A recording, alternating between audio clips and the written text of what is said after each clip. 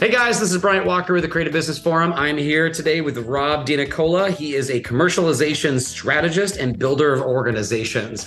Rob, thanks for being on the Creative Business Forum. I appreciate you hopping on. Let's start with just giving the folks a bit about what you do and what you're about. Yeah, so thanks again for having me on here. It's really cool to be on. Basically, for me, I'm a commercialization specialist, as you said. I've spent over 15 years in mostly startup and private equity kind of companies. These companies, of course, have a lot of commercialization issues, right? They're mostly pre-commercialization, Series A, seed funding kind of things. So I'm the guy you bring in when you have limited resources, you have a good idea, and you want to try to bring it to market. And that's my job. So I excel at three things really well. One, being able to define commercialization strategy. Two, maximize limited resources and make the most of it. And three, build company culture, which I find is very important, especially That's in the startup huge. world. Yeah. So what types of companies do you typically work with? And what are other brands that might be interested in your services? Yeah, so I really come into a specialty of like neurorehabilitation, medical robotics, med tech in general. So it's a really interesting area. There's a lot of great ideas out there. Engineers are just building stuff, MIT, to name one. I'm from Boston, so we have a lot of MIT incubators up here and things get popped out of there all the time. So Right. that's the kind of stuff that really jazzes me up, especially given the fact that a lot of this stuff fits an unmet need, or in today's world, the healthcare world, so many hospitals are understaffed, their manpower is down, they don't have enough to fill the void of the patient loads. And a lot of this technology actually helps fill that, or at least gap that up. So being able to get these ideas out, being able to go and get some money from VCs or private equity or some kind of non-dilutive way to bring these products to market is something that we try to do. That's fascinating. And we do a lot of work with clients in senior living and skilled nursing. And so, a lot of advertising, and I hate to say it that way, but a lot of messaging will say targeting folks that or family members of folks who have had or have neurorehabilitation needs, and from strokes or whatever else. Sure. And it's very niche, but it also isn't. It's a really big need. And we were talking about before we started recording, a lot of folks don't realize that they actually have a path forward, and there actually is possibly a rehabilitation path forward. And how do you see that journey ahead from a communication standpoint? No, I agree. I mean, it's a huge problem right now, actually, quite honestly. There's not enough OTs and PTs in the world, going back to that shortage of healthcare workers. And everyone thinks of nurses and doctors, but OTs and PTs especially, it's pretty niche. People don't even know what an OT is for the most part, right? Occupational therapist. They don't get paid exceptionally well when they come out. They have a lot of schooling. It actually is a 6-year course now.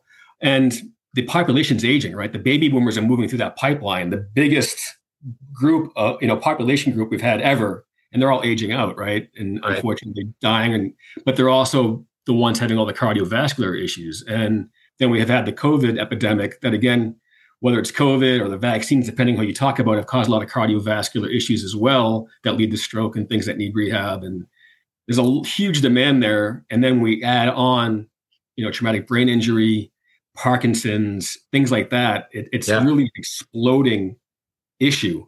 And I have a passion for it. My mom suffered from a stroke. She passed from it actually after doing pretty well. So it's a really complicated thing. And a lot of people don't realize that there is hope after you go. Once you go to inpatient rehab, and it's like a 2-week thing, when you go out, you're basically on your own. You might have some outpatient stuff, but no matter where you are on your journey of recovery, there's always a way to get better. And a lot of the companies that I deal with or talk to, they have technology that's there to help solve this problem. So, for me, it's a passion play, and I'm here to help them, or I want to help them get these in the hands of patients who need it. So it's really cool to not only be able to create a business for these founders, but also do some societal good. That's like the perfect thing, right? If you can actually solve a societal problem and also make money, that's great. You can make money doing anything, and some of it's not really a great way to make it.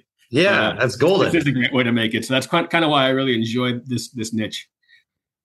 That's great. So help me understand, and help some of the listeners understand what are you looking for in some of these companies that might be able to benefit from some of your services? What are some of these common pain points? You touched on it before, but let me preface this with a lot of founders, whether they're tech founders, med tech founders, or just operators in general. Sure. We have a hard time getting out of our own way sometimes. Yeah. So how do you kind of articulate that to them and help them understand that the need is there and you're the guy to help them see the light? For lack of a word. I hear you. So, I deal with a lot of engineers, and sometimes they're very hard to get across to without a spreadsheet. It's like the Peter Thiel book, 0 to 1. They're the hardest people to get to commercialize. So, the thing that they usually face is, one, I have a great product, but have they even actually approached the end user to see if it actually fits a need, right? So that's one. So we have to make sure there's a product market fit. Two, they may have created something that's so advanced or so different that no one has even thought of. So now you have to kind of create a market, which is very, very complicated, right? You're trying to create a whole new market. And then the pain point attached to that is that you need resources, right? You need money. A lot of these companies are like privately funded through the founder themselves, or maybe a founder and some friends.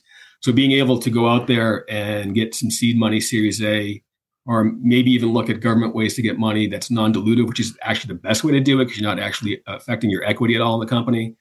So those are some of the major pain points that, they deal with, and hopefully I can help them overcome these things. Yeah. So this was a lot of very specific information, and I really hope that we can have another conversation that's more tailored to maybe even some use cases and case studies and just get into it. But for the sake of time, how can folks get a hold of you and learn from Rob DiNicola, the commercialization strategist specialist? Well, it's pretty easy. LinkedIn. I'm a huge LinkedIn fan. I've always been that for networking, for commercialization. Everything's there. So you can look me up at Robert DiNicola, or my consulting firm is a small boutique one. It's me and someone else who's actually a JD. It's good to have a lawyer on staff with regulations. And it's RCD2 Consulting, which is also on LinkedIn there. Very cool. We'll be sure to include it in the show notes as well as on our website that links to the show itself. And Rob, I really appreciate you being on the Creative Business Forum and talking shop. It's been fun. Yeah, Brian, I appreciate it. The same. All right.